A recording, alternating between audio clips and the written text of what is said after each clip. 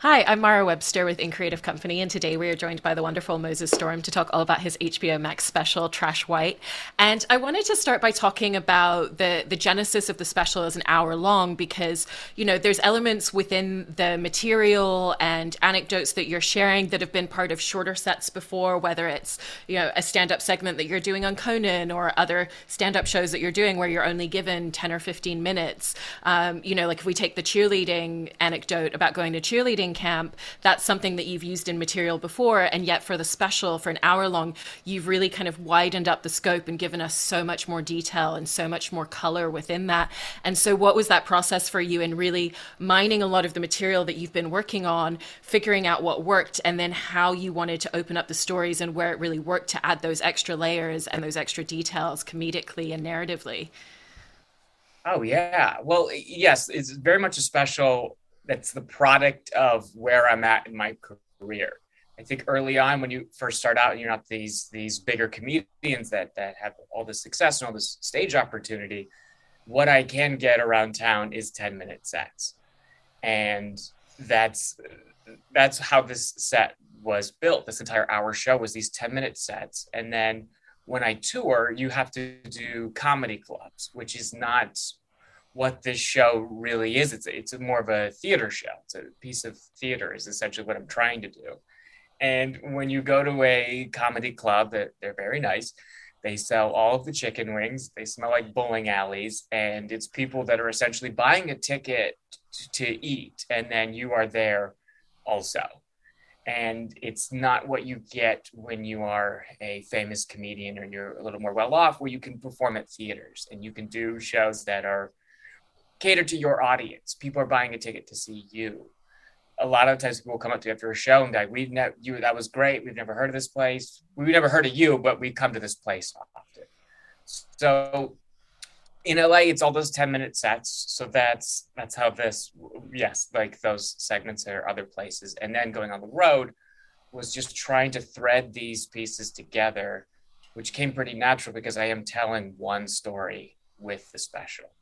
It's all one point, and that felt pretty natural. But it was also, you shouldn't really say this, but the first time I did that show in its entirety with graphics and all the elements threaded through, even a few jokes in there I've never said before. All the during the taping was the first time that show was up, and that's not because I'm so cool and artistic and I want to keep it raw and real. It was just that's the opportunity I had, and I was very fortunate that HBO Max gave me an opportunity, and I was like, if I'm gonna get this opportunity to do it, then I'm gonna go all out and do it right. And yes, when you are building one story, to answer the first part of your question, yeah, you have to fill it out with details. If you're telling a full story on like a 10-minute set that you do, or a 5-minute set you do on late night TV, you're just giving them the sampler platter. And I think when you're telling a full story, you have to give characters full arcs, personality traits, and make them feel like real people, and give them something more than like her hat was crazy, she had a jagged tooth. You have to fill out a personality to keep people engaged for the entirety of the story. Yeah. And jumping off of what you were saying about playing a lot of comedy clubs and being with audiences that maybe haven't even heard of you before, there's such a different way that you're kind of reading the audience and connecting with them in those instances versus, touring where people are coming specifically to see you, taping the special where people know that they're coming to your show. And so what are kind of the different ways or the different tools that you use when you first come out, whether it's a 10-minute set or whether it's an hour-long set with an audience that are there specifically for you to really kind of read the room and read that energy and feel out what it is that they need from you? Because you can perform the same show every night of the week for a year, and you're going to have a completely different version of what that show looks like at each moment. Absolutely. Yeah, yeah, you're so right. What I do is really just listen to what's happening in the room. That means watching the two comedians that open up for me and hearing what the crowd is responding to, what they're feeling, and then meeting them where they are at. I think a big mistake I made at the beginning of my career was just like going out full of energy and I could just turn this room. You can turn the room, but if you meet them on their energy wavelength, you meet them here. Okay, this is a late Friday crowd. Everyone's drunk. You've been working all day. You're drunk. and you're tired and you're angry. It's a weird cocktail mix, and you can feel it just from being the hours and hours I spend on stage. You can start to feel those out. So the first 10 to sometimes 20 minutes of my show will just be crowd work, will just be improvised things that are happening with that group that night. To be like, I see you, I hear you, I appreciate you coming out, I will make this about you. And then I essentially don't presume that everyone should just have my undivided attention. I shouldn't have their attention, that I should earn it. So like, I see you, I'm here, let's talk about this. Yes, you want to take a phone call? That's fine.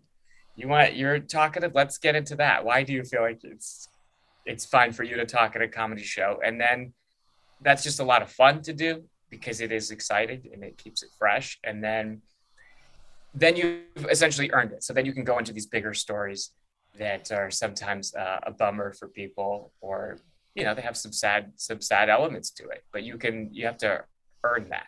So it's just a bit about listening to the crowd and then trying to improvise with them at the very beginning. Now, it's not like no one's coming out to see me. It's just at the point in my career, it's maybe about half people that have heard of me or seen a late night set, and then the other half is people that are there because they're too drunk to go bowling. Yeah. And, you're mentioning there some of the different tones of stories that you're telling. There's moments that are pure comedy. There's moments that are a little bit more serious. But you also assert within the show that, it's not a TED Talk style. And yet what's great about it is there are a lot of themes and topics and details that you give within the narrative, within the stories that you tell, that really kind of resonate and sit with you, for the hours and the days after you watch a show like this. And so how did you approach really finding what you wanted, not just the overall tone of the show to be as a whole, but kind of how you wanted to play around with those different moments in the show with that idea of, I'm going to go into the more serious elements and I'm going to give all this background and all of this detail, but at the same time, I really want it to lead first and foremost from a place of comedy and from a place of humor. Yeah, a lot of this show is essentially me throwing a fit and complaining about other comedy specials, meaning leading by example rather than saying this thing sucks. Why is this current state of comedy? It's just like, here's what I wish it was. Selfishly, for me, I wish that some of these TED Talk specials, we won't name names, but I wish they had more just jokes in them, because I think at the end of the day, everyone has bigger problems than me, bigger problems than we could ever imagine other people have. And you put on stand-up because you do want to escape. And it should be something that's fun and light. At the end of the day, you're supposed to make people laugh. That's the number one job. Now, if you can say something after that, then what a bonus. And that's another way of keeping people's attention. And engaging them is actually saying something. And it's not just a collection of dating jokes and texting be weird. So it's all out of trying to just entertain people. That's the purest thing I could say about it, outside I need a lot of attention, but it's just trying to entertain people. So if that means meeting the crowd where they're at and they just want jokes tonight, sure. If you're in San Francisco and it's a more NPR crowd, well then, yeah, they want a fuller story and they want you to actually say something. So it's trying to meld those two together. So the comedy special doesn't feel like homework, because sometimes they can feel like homework of like, hey, you have to watch that thing because you are going to need an opinion out of it. So I'm just trying to choose just to entertain people, because that's something that meant a lot to me growing up, is watching comedians specifically and entertainers. And they help me escape from my problems. And I feel like I should give that back. I think to that point as well, one of the brilliant aspects is when you step back and you look at the material and the way that you're telling these stories, is the fact that you have the story that you're telling on the surface and then the layers underneath it. When you're showing us your family's old home videos of your mom trying to create a fake America's Funniest Home Video segment that could get on the show and win $10,000, it's really hilarious to watch. And yet there's the undercurrent of everything that means from what you've told us up until that point. And so when you're working on material, how are you kind of like always thinking about the delivery, not just of the words that you're saying, but that kind of like that texture and that layer underneath, and particularly in context of what information have I given the audience up until this point in the show?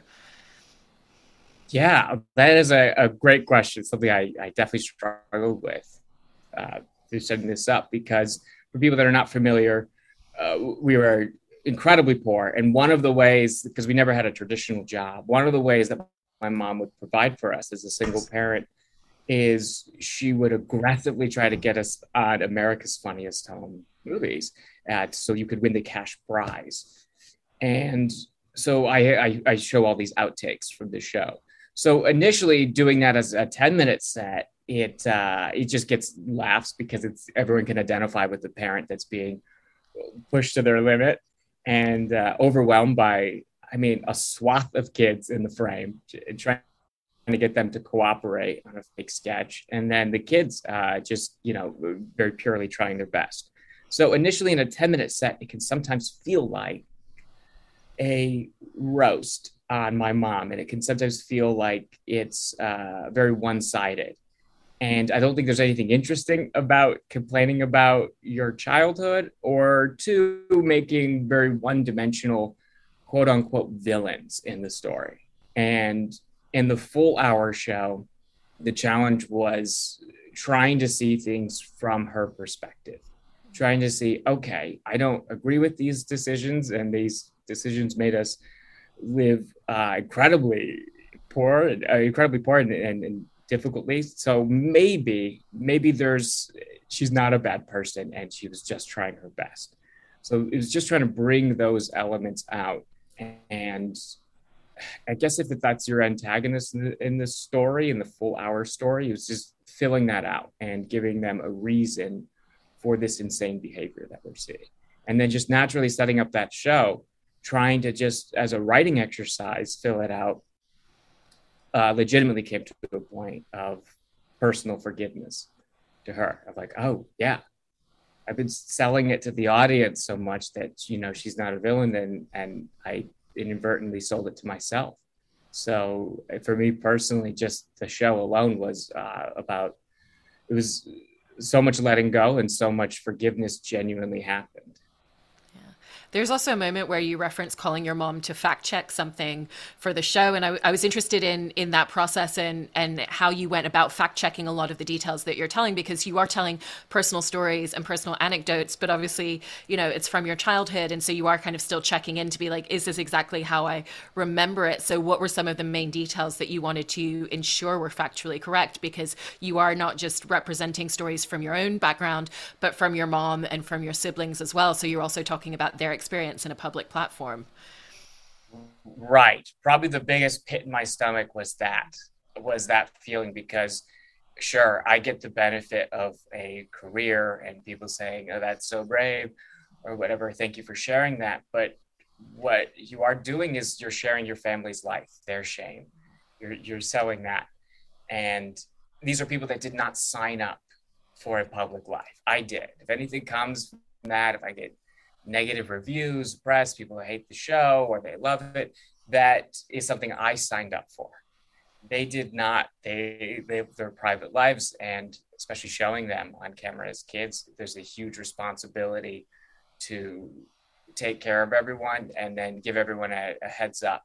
And I think the main person was my mom, is just saying like, hey, I'm going to do this, and I need your support. It's not going to be a condemnation of you. It's just so talking through that. And then because she's already seen podcasts, she'll probably listen to this.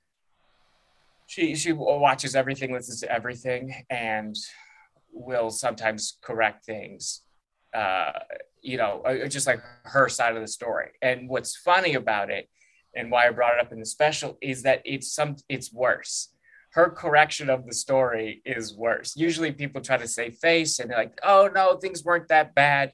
The way that she corrects things is inadvertently is incredibly honest. A great example is in the show, I talk about how she used to dye her hair blonde. And that's because she didn't want anyone knowing that she was not a natural blonde. So it's like, cover your tracks. All the kids are blonde. And then just in that fact, she goes, okay, so I know you're talking about that on stage, but I want you to know that I didn't just dye your hair blonde just for my sake. It wasn't just the blonde hair. It's that we were living in a 1-bedroom apartment that we were about to be evicted from. because of all the kids. And I was trying to make all you 5 kids look like one kid. And I was shook by that response, that someone would think like, oh, 5 separate human beings. Let's forget the size. Let's talk about their genders, personality traits. I mean, sure, we look alike, but not exactly. Blonde hair isn't going to solve it. That's not going to be, oh, who's who? So yeah, it was just about taking care of them and giving them a heads up so no one's blindsided. You don't have to do that, but I felt like it was, I don't know, it was important because I'm very aware that that these things are very difficult. I'm able to transmute it into comedy and a career and a sense of connection with other people, but yeah, there's still things that carry a lot of weight, and there's a lot of things that I'm omitting out of just respect for them. I feel comfortable talking about these things that are a little bit darker that didn't make the special, but I can't presume to know that about them. So the biggest change, the biggest fake correction is actually lightening some of the details. You've also interestingly talked about how for you, there may come a point at which you almost don't want to do stand-up comedy if you end up feeling at a place where your life doesn't feel as relatable to the audience that you're speaking to. And for you, what would that kind of line be, or what would that distance be that you think would make you stop doing stand-up comedy in the way that you're doing it right now? Money. I live in you're looking at a studio apartment right now with paper thin walls that's a little bit bigger than my torso part. And I think money buys comfort, and comfort removes you from experience. So we see this happen a lot with very successful comedians, like arena level. Their problems become, hey, my driver said something weird. Hey, I'm trying to get a new gate installed at my mansion, but it's too big, and the gate's too big for how long the driveway is. And private jet problems, and yeah, it's no longer relatable. And I think more toxic than that, more toxic than just getting all this money, is your fans. Now you're coming out to see people that are predisposed to like you. They already like you from the action movie you did. And now, if you say anything that's mildly humorous, and green text bubbles are for poor people and blue is for rich, then they're like, because you have all this parasocial rapport with your audience. So you're not getting an honest answer. You're getting people that already love you, and your shows are public appearances. So I think if I'm ever fortunate to get to that point, it's going to be about getting out. Because I can't lie to myself and say like, I'm doing really well on stage, I'm only getting better, when you're just playing to your base. On the flip side of that, with where you're at in your career now, going back to what you were saying earlier about, you're playing with audiences that have come out to see you, you're playing with audiences that are new to you. I was interested in something that you've said about part of the excitement as you move forward in your career being, as people learn you more as a comedian, as they learn more detail about you, that there's a real opportunity to add a lot more layers to your comedy. And kind of, where do you see space in your comedy and the stories that you're telling now, where when you know that you're playing to a room full of people and you're playing to full audiences that kind of know your background, know your story, and also just know your voice comedically and your stylistic tendencies, that you can kind of really texture that out differently? Or what is it that you hope to be able to add to that? Yeah, so I think when you see a celebrity go and they're about to perform, they get maybe 30 seconds of yeah, it's that person, and then you just have to rely on the joke. So it's not completely over after you get some success. But I think for me, it's gonna be, what I hope this special will do, and I just want people to watch it because, one, I genuinely think it's something that is I don't know, put a lot of work into it, and it's for people to enjoy and to engage with. Is going to be allowing myself to go deeper, because I don't have to worry about drinks being dropped and, oh, the check came down, And now they're not going to listen because now everyone's trying to divide up how much the sliders were versus the quesadilla. If you have that theater crowd, and it's a great time right before you get too famous. I think a good example is someone like Taylor Tomlinson right now, with a very successful Netflix special, and just in this past year has been able to do mid-sized theaters, not quite arenas. It's just, good sized theaters where she can go deeper, and because she has that trust with her crowd, and she has people that are listening. And I think it's a lot to spark my next thing that I'm going to say. So it's what I'm looking forward to is having just people there that are there for the show, and not for just something to do, because that will allow me to open up and hopefully talk about some of these things that are a little darker and a little carry more emotional weight, because you need people's attention to do it properly. I can't just throw it out in a one-liner. But I'm excited for that, just because it's something I want to work on and let go, and want to transmute that into something that's positive. I also wanted to talk a little bit about the production design of the show, because it's very intentionally styled with a lot of details, from the stage coming out in the center of the room, having the audience on each side of you, so you can really kind of open up physically the way that you're telling stories, the way that you're moving around, the way that you're engaging with them, the way that the projections are happening on the stage instead of necessarily on a screen behind you, and even down to all of the objects placed at the edge of the stage all around, and then that aesthetic matching the outfit that you're wearing is kind of this pure white outfit. And so how did you come up with a lot of the aesthetic details in working with your team creatively and figuring out what you wanted the show not just to look like, but what you wanted the feeling in the room to be, and the feeling for audiences at home watching it? It was a huge undertaking, because I am asking a lot from the crew. That's usually if you reach out to the people that produce stand-up specials, they get a red curtain, 3 purple lights, there's 4 angles, and then there's a giant swooping dolly shot that's swooping in on jokes about dating, and they're all shot the same way, and they all look the same way. And I wanted to do something different, just out of my own personal pet peeves with stand-up specials, and that it's not a visual medium at all. It's just something you listen to, and you're in and out. Because I noticed how I was watching stand-up, and I'm the base. I am the exact audience member that should be watching stand-up, and I would put it on, and I would load the dishwasher. I would get some vacuuming done while comedians I love are on, because there's no reason to look. I mean, outside of like, oh, Sebastian Maniscalco, he's great because his face is so animated. Stand-up is something that could just be, it could be an album. So it was about making a special that is visually pleasing. It's a full show.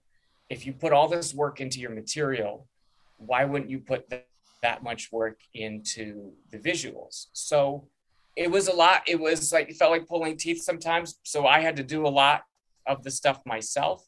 I think I might even have this for you. This was my initial scale model. This is great to bring up on a podcast, a visual thing, but just for your reference, this was a scale model that I made of the actual stage, hand placing everything, and then in the stage being a screen as well, and essentially, if anyone hasn't seen it, the stage is surrounded by monochromatic trash, white trash, essentially, which is supposed to represent what the special is making something beautiful out of trash, out of a terrible thing, something ugly, a terrible experience. So it was about working with a great set designer, and just I was aware that I was asking for a lot, so I was like, well, I'm going to do a lot. So I went down to the stage build. I bought a bunch of stuff, handpicked everything from different flea markets and just the side of the road, and prop house, and then painted everything with the crew.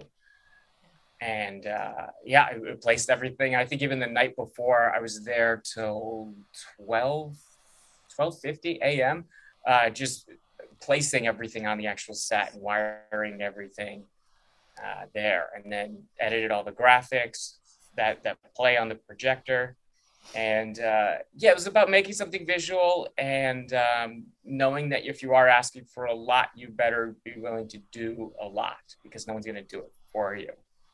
And yeah, so the aesthetic was really important. So that's the white clothes on the white stage with all the trash and the projections. Make it something that at least when you're loading your dishwasher, you would turn your head. That's really wonderful hearing how much detailing went into all of that. And the comedy special is also produced by Conan O'Brien, who at this point you've worked with for several years of your career, whether it's working with him on his show, going on tour with him, hosting stand-up specials with other comedians through his brand, and also a comedian that's meant a lot to you. That's someone that when you were a kid, you were taping over educational tapes with his show to be able to watch his segments, and in the time that you've spent working with him and really getting to see a lot of the behind the scenes elements, the work that he's doing before he's going on camera to tape his show, the work that he's doing before he goes on stage to do a stand up. What are some of the things that you feel that you've really learned from watching those behind the scene moments and the preparation that goes into everything that we as audiences see on the other side? Yeah, he puts an incredible amount of work into something very stupid. And I think that's what I really liked about the late night show as a kid is there'd be a bit like the FedEx Pope and these insane characters that take a lot of setting up and just prop buying and hiring an actor when you could just write a joke and say it. And something I took from him is just putting a lot of work and detail into something very stupid. That joke is very, very stupid. And as far as behind the scenes, it's been more important mental health wise of talking to him on tour about managing feelings of anxiety and just self-worth and some of the heavier things. So I think becoming whole as a person has been the most helpful thing behind the scenes that he's given me. It's been like a father figure where we're not like chum pal around. It is more like a very father-son relationship. And I don't want to project anything on him, but I just feel like the energy I feel around him is that of a mentor and a father figure that has more than just like, hey, you should, write your jokes or stretch before. It's more been about the personal conversations we had about just mental health that has prepared me for this. And he said some things that are very private that that have helped me out a lot. I don't think I'll take to my grave, but it was a big aha moment. And then also seeing him jump around and stress before shows also made me feel better as the financer of like, I do that. I'm always unnecessarily jumping around, stretching, and seeing him do that with the full career that he's had, a whole theater of 3,000 people ready to see him do that. I was like, oh, that's cool. I feel that. That's really fantastic. Well, congratulations on everything with the special. It's really great. And I'm excited to see everything that comes off the back of its success as well. Thank you so much, Moses. Thank you so much for watching. I really appreciate it and hope people enjoy it.